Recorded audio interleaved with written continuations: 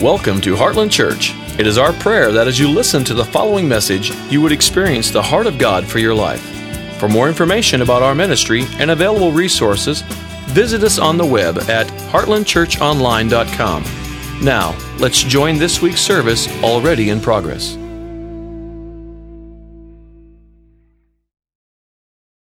Let's go to John chapter 2.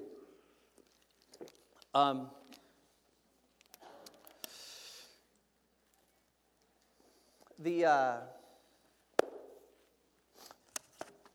last time I shared here, about a month ago or so, maybe a little over a month, it was just before we left for Korea.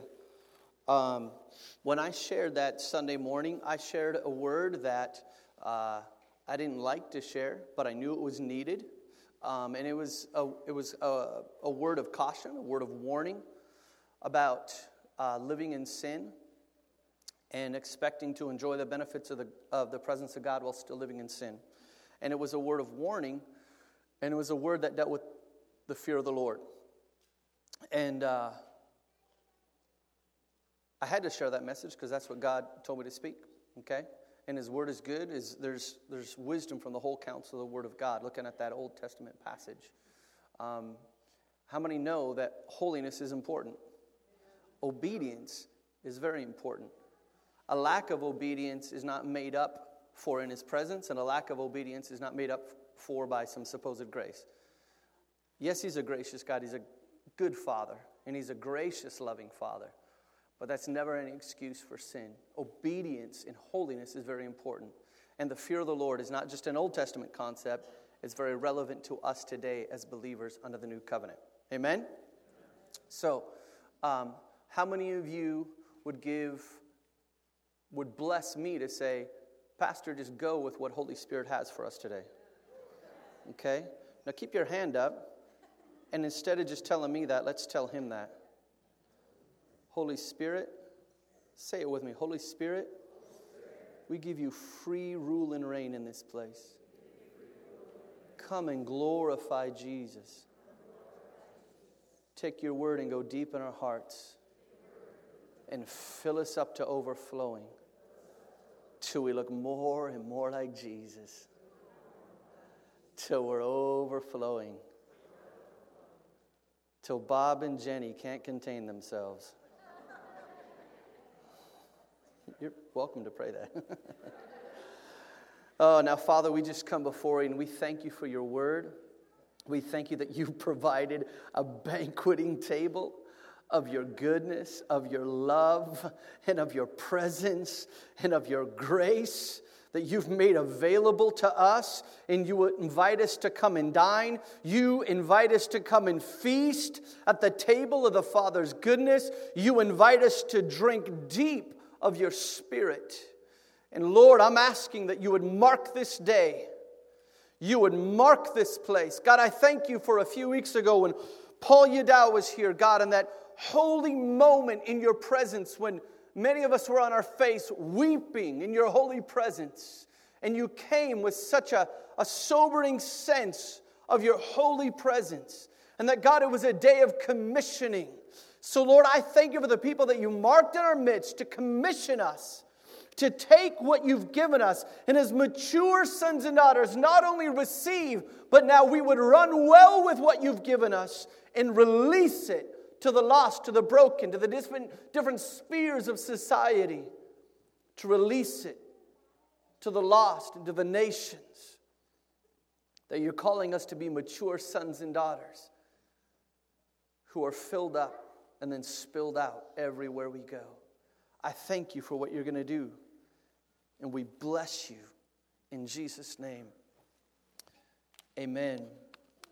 Well, I don't know how many of you might remember this, but February of last year, I had shared a message that we wound up titling it, Take the Muzzle Off. I don't know if you remember that. You might remember it better by a day that the Spirit of God just began to fall and really couldn't wrap up the message as people were being touched by the Spirit of God, and people just started coming forward, and it got wonderfully chaotic. I say wonderfully chaotic because there is a chaos that's not good, but if it's a Holy Spirit chaos, well, then that's good. So, so I remember at the time, the Lord spoke to me and said, take the muzzle off. And what I really felt like he was saying was, I'd been in a season of teaching, and pretty much anytime I spoke here on a Sunday morning for quite a while, I was in this teaching mode. God was giving me more a teaching that would be challenging and just laying foundational work that we need in our lives. Some challenging messages on holiness and repentance and the fear of the Lord. Okay? But I felt like he spoke this to me again and just saying, take the muzzle off. And this is part of what I mean by this is some of you know we just recently got back from Korea, right? And Pastor David, I think a couple of weeks ago, shared an update about that. It was beautiful. It was awesome. Kind of scary. Like I said, the last day of kind of the main portion of the conference that we did, to see, to stand there with just the presence of God invading the room, and to hear throughout the room, thump, thump, thump. And I'm like, what is that sound? And then I realized no one's praying for anybody, but people are just spontaneously falling out on not-so-cushioned floors with no one to catch them. Most of them Presbyterians, who this is all brand new to.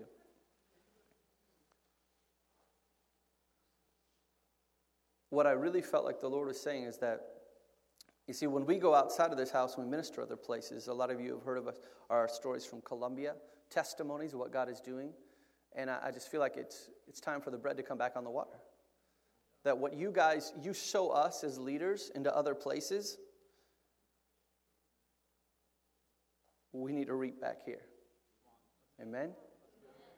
So we're going to look at John chapter 2, and I love this passage of Scripture. What I'm going to share with you this morning is, it's a now word, but it's not a prophetic word.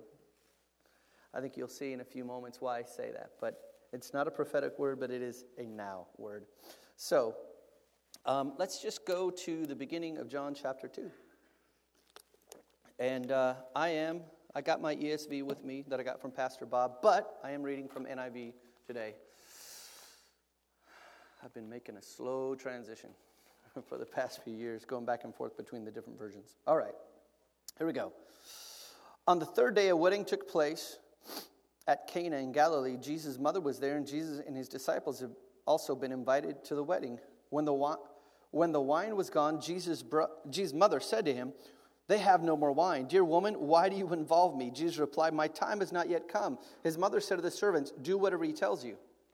Isn't it funny?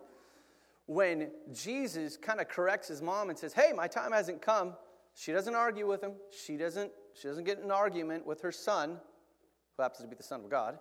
She's not getting an argument with him. She doesn't even say anything. It's like, "Okay, son, I get it." Now it just turns this word, do whatever he says. That's kind of sneaky, don't you think? You know, it's almost like a kid who asks parents permission. "Hey, can I do this?" And then they, kind of twist it around. But here's the mom, in this case, with their son, saying, "Son, they ran out of wine." He's like, "Mom, my time hasn't come." I get it. Hey, do whatever he tells you. Kind of a sneaky mom. Anyways, this is not parenting 101 on how to be a manipulative parent. Okay, this is not what this is about. But nonetheless, this is Mary giving instructions to these servants, saying, "Do whatever he tells you." How many know that's good advice? Just do whatever God tells you. Do whatever he tells you. Verse 6, nearby stood 6 stone water jars, the kind used by the Jews for ceremonial washing, each holding from 20 to 30 gallons. Jesus said to the servants, "Fill the jars with water," so they filled them to the brim. Then he told them, "Now draw some out and take it to the master of the banquet." They did so, and the master of the banquet tasted the water that had been turned into wine. He did not realize where it had come from, though some of the servants had drawn the water that knew. Then he called the bridegroom aside and said, "Everyone brings out the choice wine first, and then the cheaper wine after the guests have had too much to drink." We'll pause right there. So here's the context. The Jews had been waiting for the arrival of the Messiah for all these centuries. Day after day, week after week, month after month. Now I want you to keep in mind, as we look at this story real quick, that one of the symbols of the Holy Spirit in Scripture is wine, okay? Paul tells us in Ephesians chapter 5, don't be drunk with wine, but be filled with the Spirit. We know that on the day of Pentecost, when the Holy Spirit was poured out, they were filled with the Spirit, and there was a lot of different things going on. They were declaring the wonders of God, declaring the praises of God. 3,000 people got saved, cloven tongues of fire on their head, all this wild and crazy stuff. But one of the things was that they were accused of being drunk, and Peter stood up and said, they are not drunk like the way you think they are, okay? So Holy Spirit, one of the symbols of the Holy Spirit in Scripture is wine. And so we're looking at this story with the idea that this wine represents the Holy Spirit. And so, but consider this for a moment, okay? In this passage, if Jesus had taken a thimble of water, just like a little drop of water, and turned that into wine, how many know that that would be a miracle? That'd be amazing. It's like, I don't care whether it's a little drop or an ocean full, it's still a miracle to turn water into wine. Am I right? That's pretty amazing. And I'll tell you what, I read that story for years. Most of us are familiar with this, that after all these centuries of them waiting for the Messiah, God finally shows up in the flesh, and Jesus comes. And with all the needs around him, the first miracle he does, what does he do? I mean, we know Jesus healed the sick, and he drove out demons, and he raised the dead. Amazing things. But the first miracle he does is he turns water into wine. I don't know about you, but that kind of messes with me. I'm like, why would he do that? I would think he would come up with something more religious. Like turning water into wine after a party ran out of wine? And yet that's what he does. And every time I would read the story, I would think about, oh, wow, man, here's this cup of water that turned into wine. Read the context for a moment here. It says, in verse 6, nearby stood 6 stone water jars, the kind used by the Jews for ceremonial washing, each holding from 20 to 30 gallons. If each one of these jars held 30 gallons in their six, that's 180 gallons. That's not a thimbleful. That's not a cup. 180 gallons. Do you really think that's necessary? Don't you think that's a little over the top?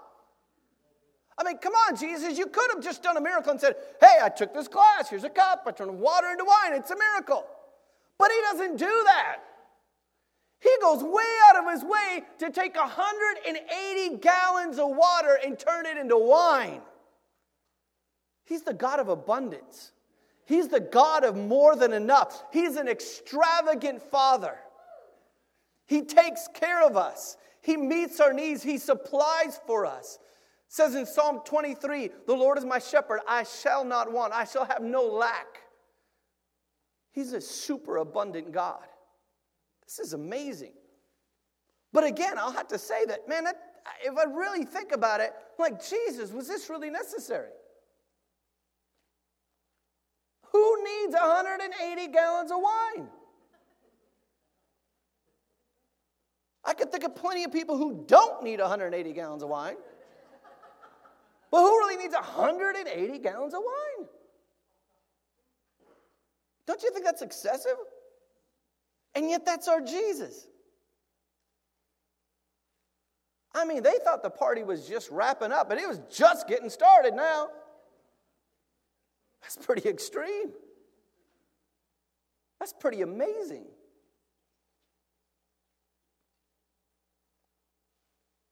I want you to turn over a few pages to John chapter 6. And I want us to look at this story. Again, a story probably a lot of us know. And it shows the extravagance of our superabundant God. And the Lord has been reminding me again and again, and reminds me at times I need to share this publicly, that something he spoke to my heart about 15 years ago. I'd say really right about this time of year, 15 years ago. My wife and I were experiencing just an outpouring of his Spirit in our home. I don't know how to really state it any other way, but that God was filling our home with his manifest presence. It was overwhelming and it was glorious. And in that process of just this fresh encounter with the Lord that found out really wasn't just an encounter, but God was transforming my life, and His presence was filling our home. I remember telling the Lord early on in this season, I said, Lord, God, I don't want to lose what you've given me. Thank you for your presence. Thank you for what you've released. But Lord, God, I don't want to lose any of it. God, I'm afraid that I'm going to, somehow that this blessing is going to dissipate. It's going to cease. That somehow, I don't know, just mysteriously you're going to take it away from me for some sovereign reason. I don't know why. Or I'm going to do something stupid and I'm going to offend you and cause you to leave. And the Lord so clearly spoke to my heart. He said, Christopher, I'm giving you an inexhaustible anointing. And that is not because I'm something special. He was giving me something so special. It's because He's such a good Father. He's such a good Father. And every good thing that He has, the essence of who God is there is no limit and there is an endless supply of who He is. So if that anointing merely came from man or a meeting or a service or some other minister or any other word from anything else, if all that anointing did was come from some mere human being and not from the limitless God, then I should have reason to be nervous or afraid. But if it comes from Him, He's the God of no bounds. He is the God of endless supply. So He told me, I'm giving you an inexhaustible anointing. And I want to give, before we jump into this passage, I want to give you the ground rules for this service this morning. I bless you to drink and to receive of Him right where you're at. Don't worry about just something happening at the end and someone laying hands on you. You get to drink and you get to receive directly from the Lord right now where you're at.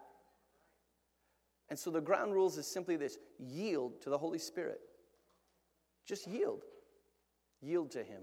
Let's look at this passage in John chapter 6.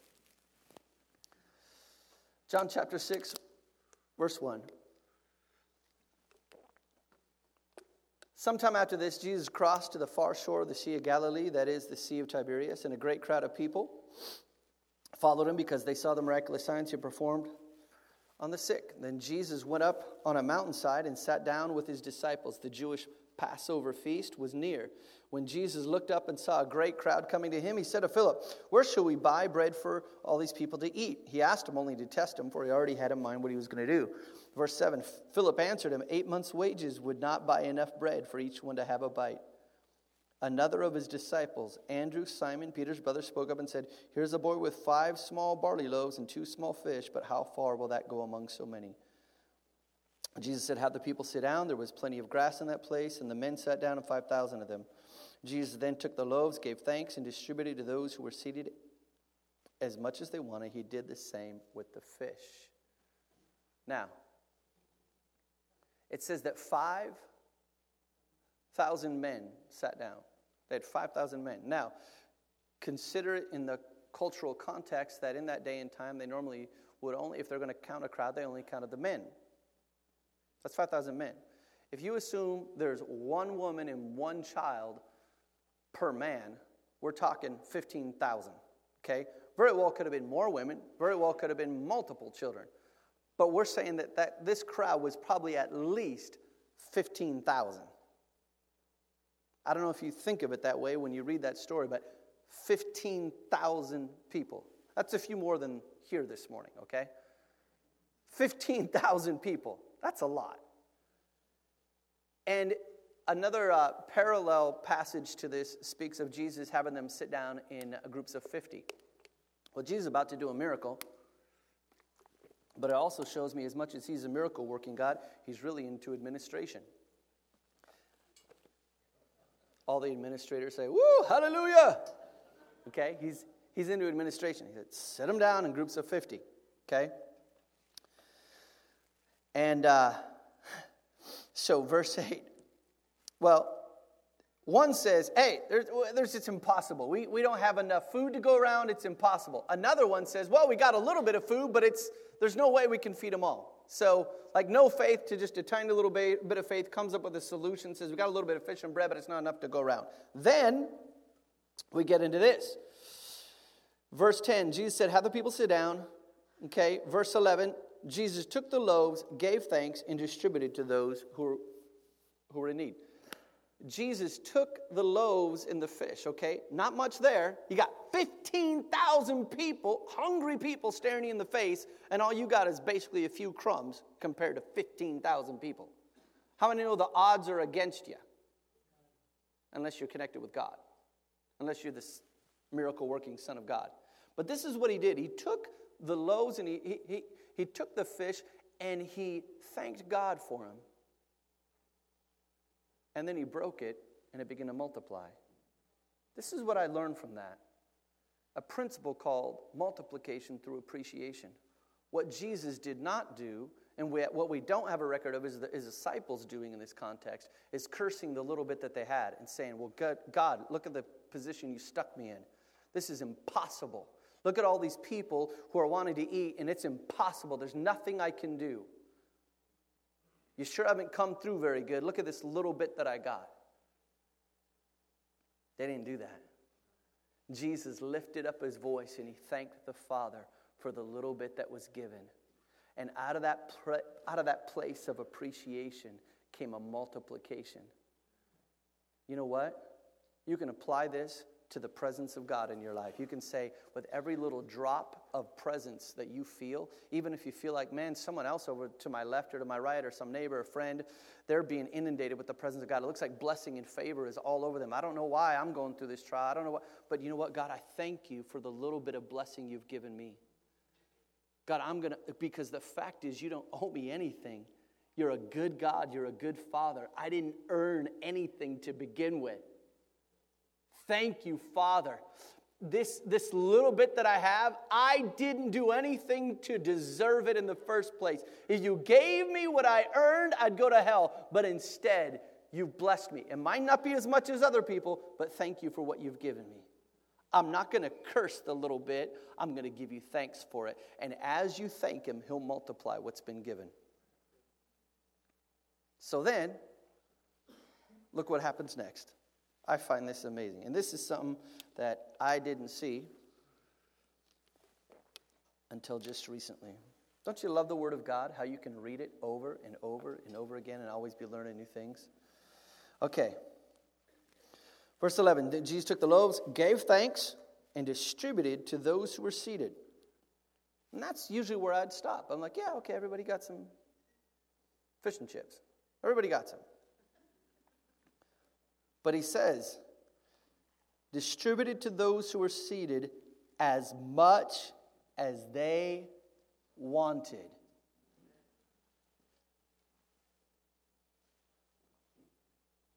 $15,000 people. 15,000 people. I would think, if I'm reading this story, I would think, okay, you got 15,000 people. You're passing down the bread, and you're like, oh, man. There's like 8,000 more people. Let's just break off a tiny little piece and make sure we got enough to go around. Because I don't know if God has enough. Let's just keep it going. Let's just barely take a little bit because there's still several thousand more people. Let's take a little bit. I can imagine moms sitting there with their 3 little boys smacking their, Johnny, put that back. You can't take so much. Now put that down. Don't be rude. Jesus is looking right at you. He did the miracle. That's rude. Quit doing that. How many moms can imagine doing something like that? Don't be greedy. There's a hungry man down there. He's a big guy, too. He's going to be mad if you eat all his bread. But it wasn't just with the bread. It was even with the fish. Big, burly man who could eat 7, 8 fish. Old people, young people, little kids, growing teenagers with growing spurts and hunger pains. They're chowing down. But it didn't matter how much was eaten. By the time there was enough for everybody, and not just enough for everybody to have as much as they wanted. So let me ask you something. Who caused the miracle to stop? And I want you to think about this in context of the presence of the Holy Spirit in feeding and feasting on the presence of God. Who caused the miracle to stop? Well, the way I read it here is when the last guy finally ate as much as he wanted and said, that's it, I'm full, I'm done. And then it ran out. And that was it. The multiplication was over. But as long as people were still hungry, as long as people were still pressing in, as long as people were like, woo, this is an amazing miracle. Look at God is good. It's a divine buffet. Woo! Taste and see that the Lord is good. We're going to dive on in and we're going to feast on what God has given us. As long as they had that mentality, he kept coming. He just kept multiplying over and over and over and over again. He's a limitless God. I'm telling you, any good thing that God has done in your life, you think, I don't know where you're at this morning. I don't know what you feel or don't feel. I don't know how close you feel or don't feel to God. But this I know. You think about the time when you experienced God the most. You think about the moment when you had the greatest measure, the sense of God's presence and an intimacy with Him, where you encountered His love, you encountered His holiness, you were overwhelmed by His goodness. In that moment, God still has that affection for you today. That door is still open. He did not give that to you just to tease you and then to close the door. That doorway is still open. When Jesus went to the cross, He ripped the veil in the Spirit from top to bottom, and the way is open into the Father's presence. Any good thing you've tasted of Him is still available. Is still available. Who stopped the multiplication? Well, you could say, well, God is sovereign, and so He stopped it. And yeah, I can see why you say that. But the way I read the story is, Jesus said He fed everyone until they had as much as they wanted. So who sets the limit? Us or God? The only question is, how hungry are you? That's the only question. How thirsty are you? How hungry are you?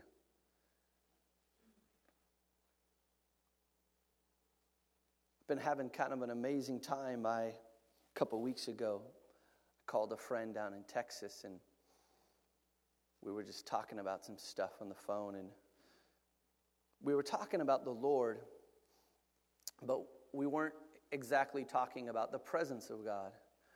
But in the middle of this right about halfway point of this half-hour conversation, about 15 minutes in, I felt the presence of God begin to come on me. And it shocked me, because that only happens when I speak with Leif Hetland on the phone. And that's normal. When Leif and I talk, presence of God comes, like every time. But in the midst of this, all of a sudden, here comes the presence of God.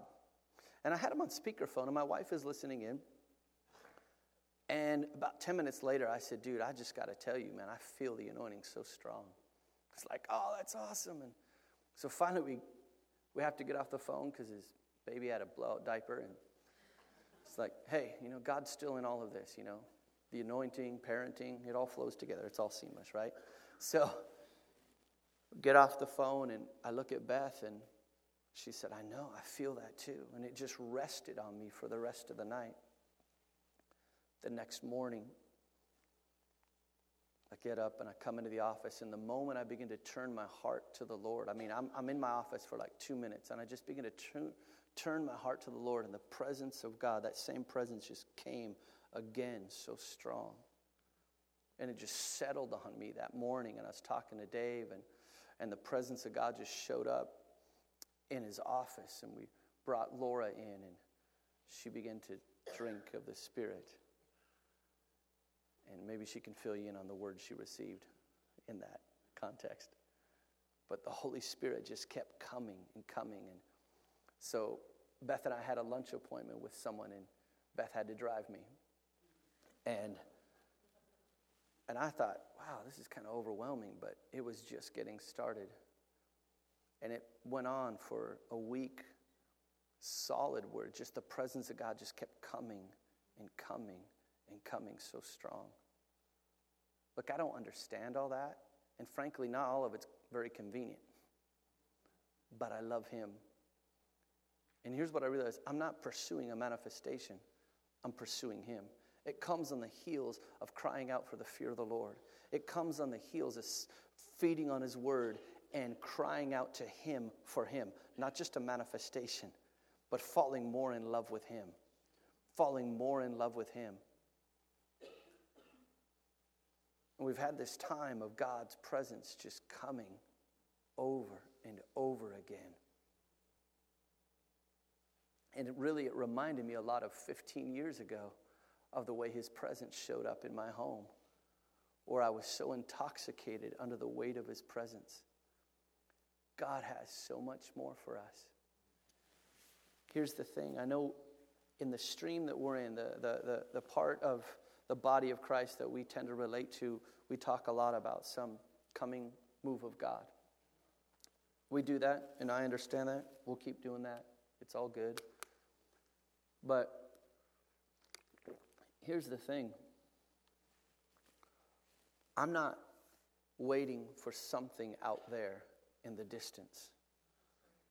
I have the ever-present Holy Spirit living on the inside of me.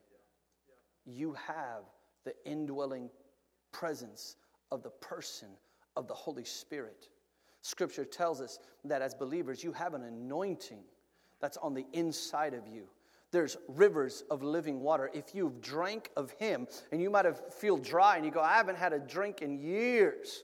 Man, I feel dry. You don't know the season that I'm going through. You don't understand what I'm going through. Look, I'm sure you're going through hard times, and it's not like last 15 years has been a cakewalk, but I will tell you, God proves himself faithful, and he's a really good God. He's a really good Father. And whatever he's given you in the past is theirs for you to take and to walk in and to live in. So I thank God for any future revival. But you know what? I'm not waiting on some word just for some guy to pass away so we can get his mantle. God forbid that there would be some word released to the body of Christ going, you know, someday when Christopher kicks the bucket, then God can really move. How about we all get to live and experience what God has for us? Don't you think that's a better word? I'm not saying that any of those words aren't true. I'm just saying, wow, I think there's probably a better word. Like, we get to live. And let's not wait for someone to die in order for us to get there a mantle for God to move. How about we live in the reality today of what God's given us? We have access today to come into his presence. The Father invites us in. The greatest dispensation that we live in is called the New Covenant. So no matter what season we're in, and I understand prophetically it's wise to tune into the season of the Lord and what he's speaking and what he's saying, and that's awesome. But if we don't understand that the greatest season that we could ever live in is the season of grace, the dispensation of the Spirit, that we are now the temples of the Holy Spirit, that the veil was rent in two and we get to come and live in his presence, we're not going to see things accurately. Because I tell you what, no matter what prophets say or don't say about the season or the hour that we're living in, this I know. My God is my Father. The God who rules and reigns on the throne is my Papa. And he loves me, he likes me, and he invites me in by the blood of Jesus. I get to come straight into Papa's presence. He is my Father. And he gets to fill me with his Spirit. And I get to drink of his Spirit over and over and over again. That is our privilege, every one of us. So I bless prophets and I thank God for prophetic ministry. But I tell you what, I love what God's been doing. And I don't get it all. I tell you, man, in the midst of that, there's times where I'm just on my face, just weeping in the presence of the Lord. Just weeping. And sometimes I may feel his presence, not feel his presence, but I'm on my face weeping. I can't think of the last time I've ever had a season where I'm just kneeling and just getting on my face, bowing in reverence before him like this. And I start hearing behind the scenes reports from other people who say, I don't know what's going on, but I just find myself weeping. I find myself weeping and weeping over again. Other people are like, I don't know, I'm just so hungry to come to church. I can't wait to get to church. God's doing something fresh in my life. He's changing me from the inside out. I love his presence. I'm encountering his presence in a fresh way. I love it. I celebrate it. And God has more for us.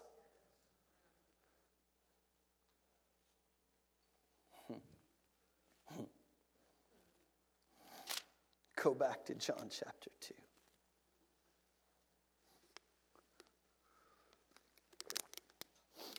Look, if you got sin in your life, repent. If you're not living right, if you're not living for God, repent. But once you repent, dive on into everything God has for us. He's a good God. We have an extravagant Father.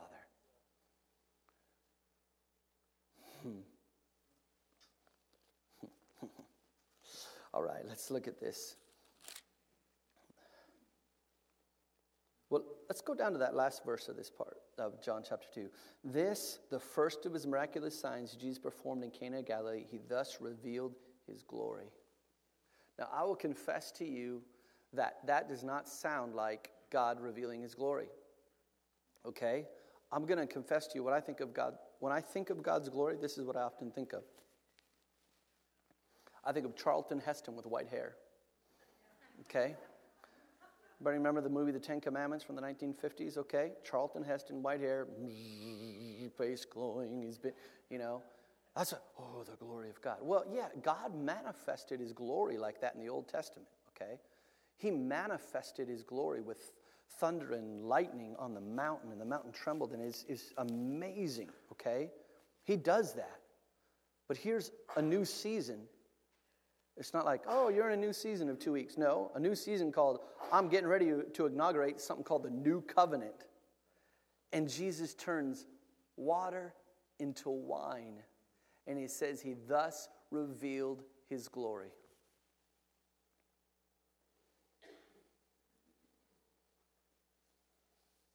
When I think about the wine of the Holy Spirit, this is a journey that I've been on with him, is I have found myself in different settings in the United States and in other countries. We're speaking on the wine of the Spirit, and Holy Spirit will come. And some people that are here this morning, they were with us this last time in Colombia, and I've seen this in different ways in Colombia, other places as well. But I remember one night I was speaking, and it was a small little secular arena that they rented, okay, in this town. And as I'm speaking, I felt the intoxicating presence of the Lord begin to come. And as that began to happen, I could see that our team on the front row began to feel the same. They start getting a little inebriated, okay? I saw that beginning to happen. And then what happened after that is I saw the next row, which was pretty much the worship team from the host church that was doing this. They begin to feel some joy. And it's like it just began to roll in waves through the place. First hitting our team on the front row, but then it began to hit the second row. And this wave of joy began to break out. And it's like, it's not like it didn't start out with people. People didn't start out by cackling really loud. It was just this kind of, this awkward kind of, I'm trying to hold it back. What's this going on? That's how it started. Now, can I tell you something? I cut my teeth on revival stories, reading books on revival. Charles Finney and Leonard Ravenhill as a teenager, okay? And I'm like, I want to see an outpouring of the Spirit, but I never thought anything about laughter. I'm like, well, okay, so people are giggling, big deal. What's the deal with that? But the more that time went on, people began to laugh more and more, and it got louder, and it just came as a wave that hit the place. And before you knew it, people were just laughing all over the place. Again, you could say, well, no big deal. Well, so bodies are strewn everywhere. People are screaming out, just getting intoxicated in the presence of the Lord. And let me tell you this. The wine of the world is the false version of the real pleasure God has for us. Okay? We were made to drink of the new wine and to drink heavy every day. Because if we have to work with people that are hard to get along with, it means we need to drink more of the Spirit. I'm not naming any names around here, but they need to drink hard, okay? So, and again, you might go, well, no big deal. But here's what was fascinating to me is earlier, I believe it was that very day, earlier in the day, what we did is we had a time of teaching on deliverance, renouncing sin and getting free from demonic bondage, okay? And it was fine. It was good teaching. We had people come forward. They prayed through things, and it's all good. But I don't remember anybody really going through deliverance, although I believe good things happened. But then that night, I'm just preaching on the wine of the Holy Spirit.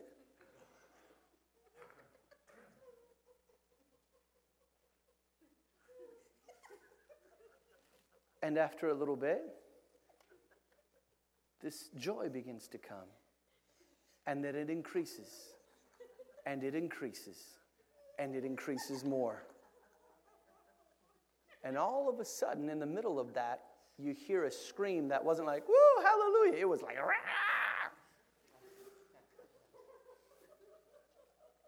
Because the demons that were in that person, that were tormenting them, did not like what was going on. And all of a sudden, the demons that were inside this person for who knows how long began to manifest. And that person began to manifest demonically. And we'd send a team, go over there, get them. Drive it out. Set them free. A moment later, in the midst of all this chaos of these waves of joy that was coming, all of a sudden, people are getting set free from demons. And it's like the more intense the wave of the presence of God that came, the more intense, the shorter the waves in between the demonic manifestations. All of a sudden, people are getting free. And mind you, this area that we were in Colombia, it's the first time we'd ever been there, lots of witchcraft. More than any other place we'd been to, I would say, in Latin America. A lot of witchcraft. And people started getting set free over and over again, one after the other.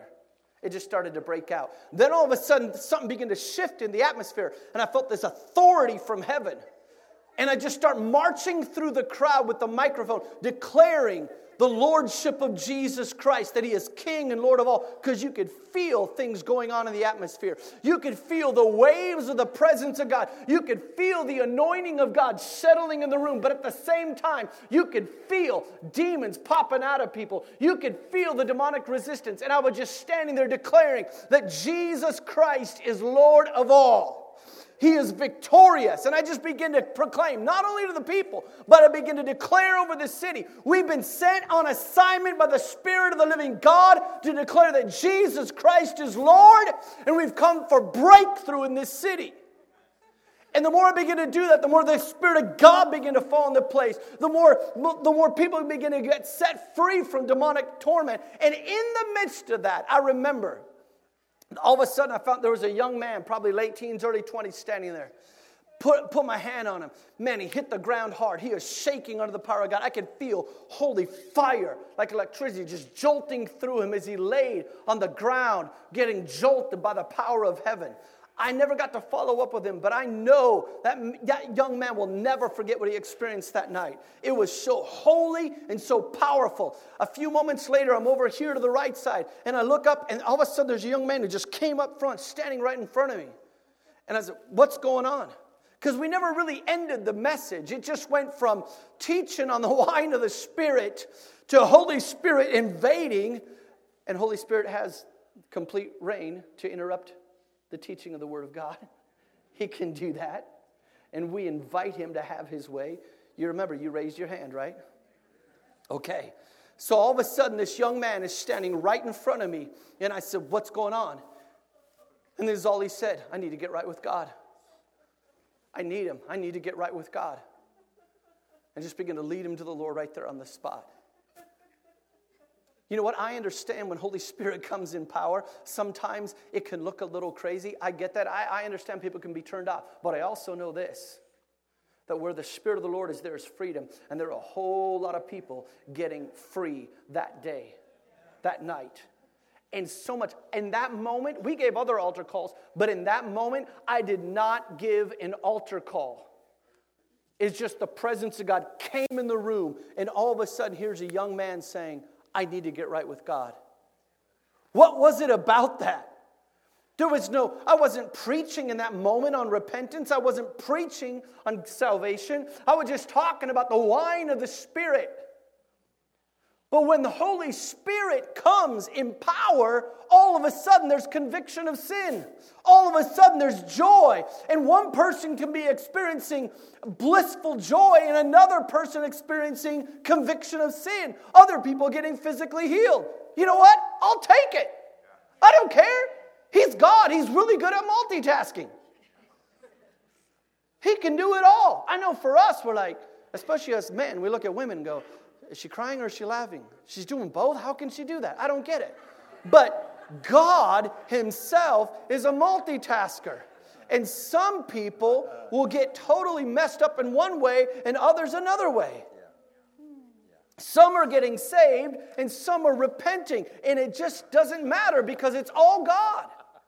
That's really all that matters, is it's him. He comes to glorify Jesus. So here's my now word that's not a prophetic word, because here's the deal. I'm not waiting just for some prophetic word out there to happen someplace, sometime. I'm not just waiting at some point for him to do something. I'm not a victim to circumstances. I'm not a victim to the prophetic. I'm not a victim to God's sovereign timetable. I'm a daddy's boy, and I live in his presence today. And I have access to all that he has for us today. So I will admit to you, I'm going to confess to you, when I would read that story out of John chapter 2, I would read it with an eschatological tension like this. They came to Jesus and they said, or they came to, we know Jesus turned the water into wine, but they came to him and they said, you saved the best wine till last. And that's how I heard it for years. You know, God did other stuff in years ago, but someday there's going to be an outpouring of the Spirit. Someday he's going to come. Someday he's going to come in power. Someday, on the last days, there's going to... How many know we've been living in the last days for a long time? Someday in the last days, there's going to be a great outpouring of the Spirit. And I would read that and I'd go, yep, saves the best wine for last. Someday it's going to happen. Someday it's going to take place. But I want us to conclude with this verse. Let's read what it really says.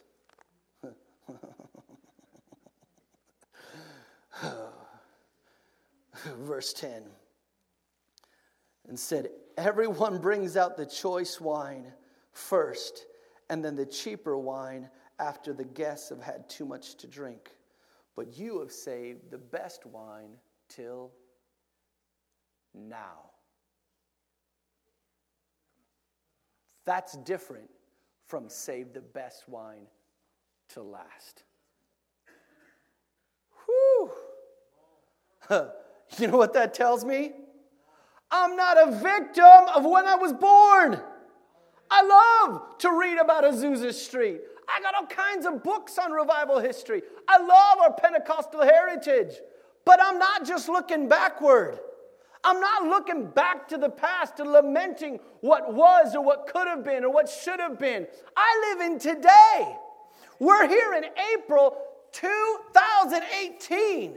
And this is what he says. He saves the best wine till now. When? Oh, it's when that prophet comes to town, you know. When we get that big name speaker, then bless God, it's going to be amazing. Oh, the next conference we have, if we have a really anointed speaker, oh man, that'll be great. And that's when it'll be. But until then, there's really nothing we can do. Oh, if we could just get so-and-so, fill in the blank, to come to our church and speak. Well, if I could just have an angel come visit me, because I've heard people have angel visits, then they're really powerful. You know what? Praise God for angels, and if they want to show up and God sent them to you, great. But don't worry if you've never had an angel visit you. You have access to the Father's presence, which is better than an angel. God bless the angels, no offense, okay? But I'm just saying we have something greater. We have something greater.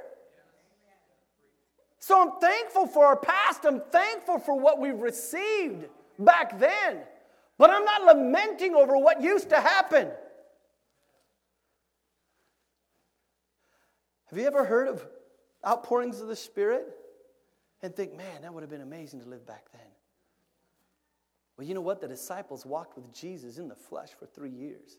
And he said, it's better that I go away, because if I go away, I'll send Holy Spirit to come. He's going to come. He's going to live on the inside of you. He's going to fill you up, and he's going to overflow through you. So thank God for what happened in yesteryear. Thank God for what's to come. But I'm not living in yesterday, and I'm not guaranteed tomorrow.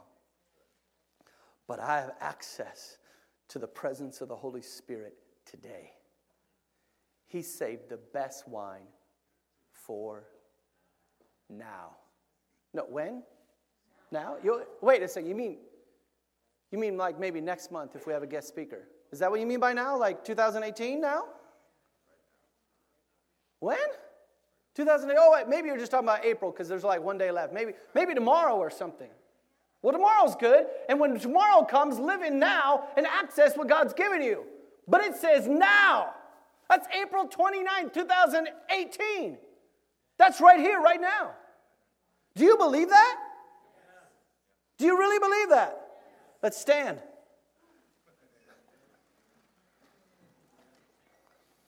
You have saved the best wine till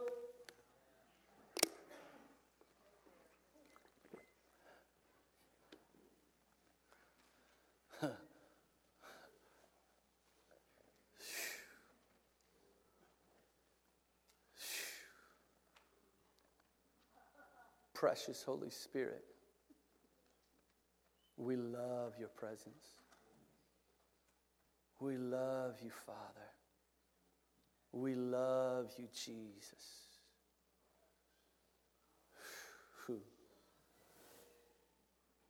I just welcome you.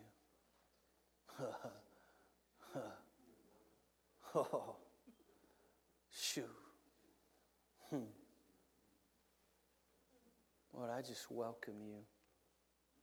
And Holy Spirit, I just invite you up into that balcony right now.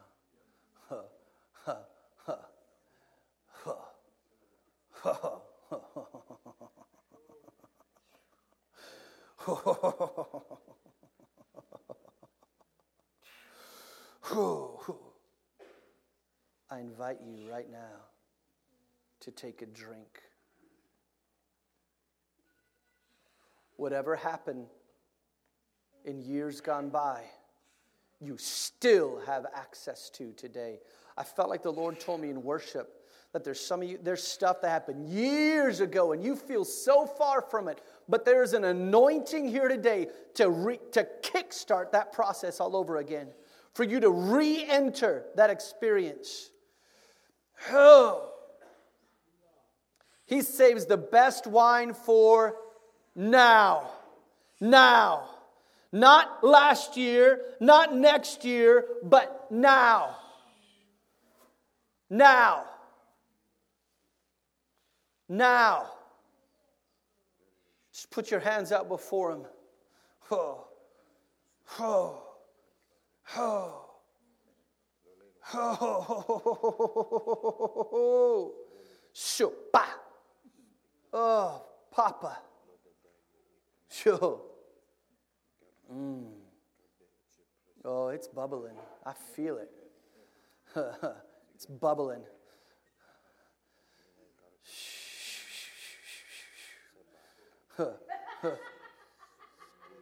Go ahead and put one hand on your belly. Put one hand on your belly. Jesus said, in the King James it says, and out of your belly will flow rivers of living water. Out of your belly. Woo! More. More. More. Come on, take a drink. Take a drink. Oh. Taste and see that the Lord is good. Oh.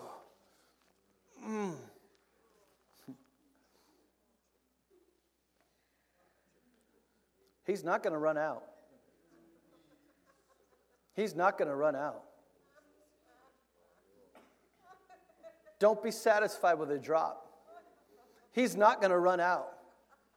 There's more. There's more. There's more. He is the God of endless supply. He is your Father, El Shaddai. More. More.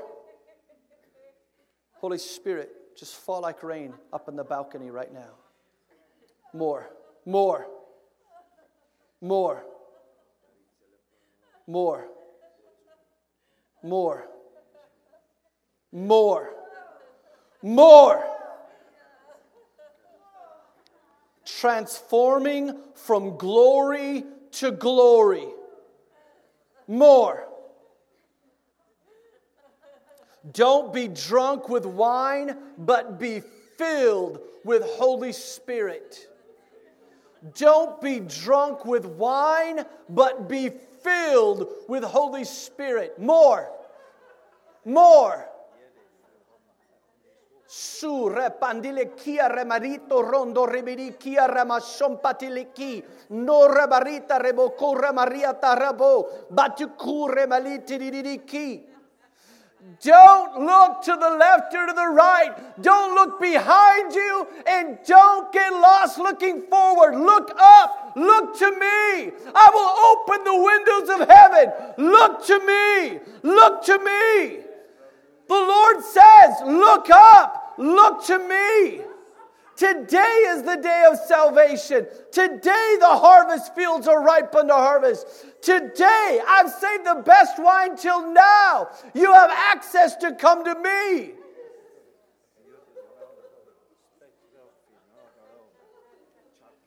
More. More. Don't be drunk with wine, but be filled with the Spirit. Shumpa tili kuku. Siaramelito remediti tiki. Sotu robuku. Sumparakai. Hey guys, and don't worry about it. If you're new here, look, Pastor Dave will be back next week and he'll have a great message for you and it'll all be good. But I'm telling you, God has a banqueting table that's open for you today. Today.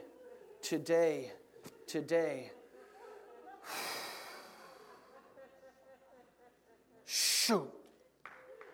I'm telling you, I hear the sounds of wine bottles in heaven being uncorked. Boom! Pop a cork.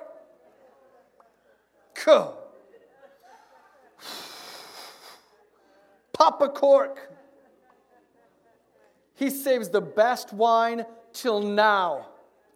Till now. Till now. See, and I tell you, in one sense, it doesn't matter what you do or don't feel. It's simply because He's good and He's here. So I don't just live off of what I feel. I just receive by faith.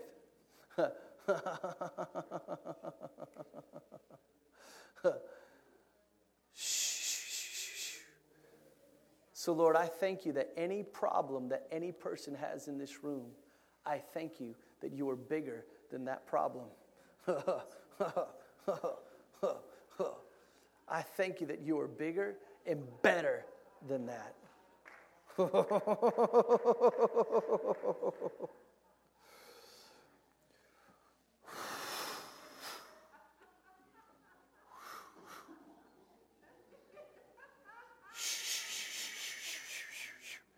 Keep coming, Lord. Keep coming.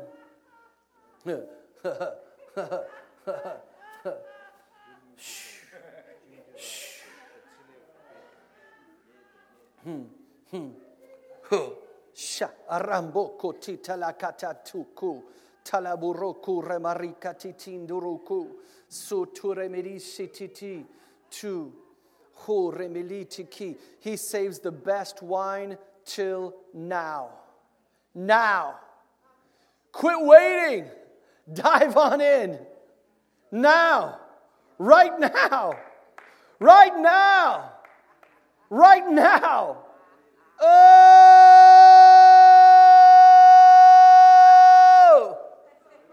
Whew!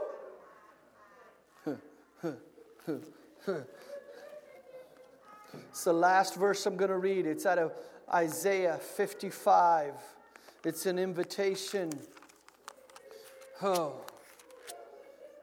More, Lord. Isaiah 55. The King James adds this, the first word to this passage. Ho! Then it says, come, everyone who thirsts, come to the waters. He who has no money, come buy and eat. Come buy wine and milk without money and without price. Why do you spend your money for that which is not bread, and your labor for that which does not satisfy? Leave striving, dead religion and come into the fullness of the Spirit. Receive the grace of God. Get into the flow of the Holy Ghost. Listen diligently to me and eat what is good and delight yourselves in rich food. Listen to what he has. Your Father has a banqueting table before you. Oh, incline your ear and come to me.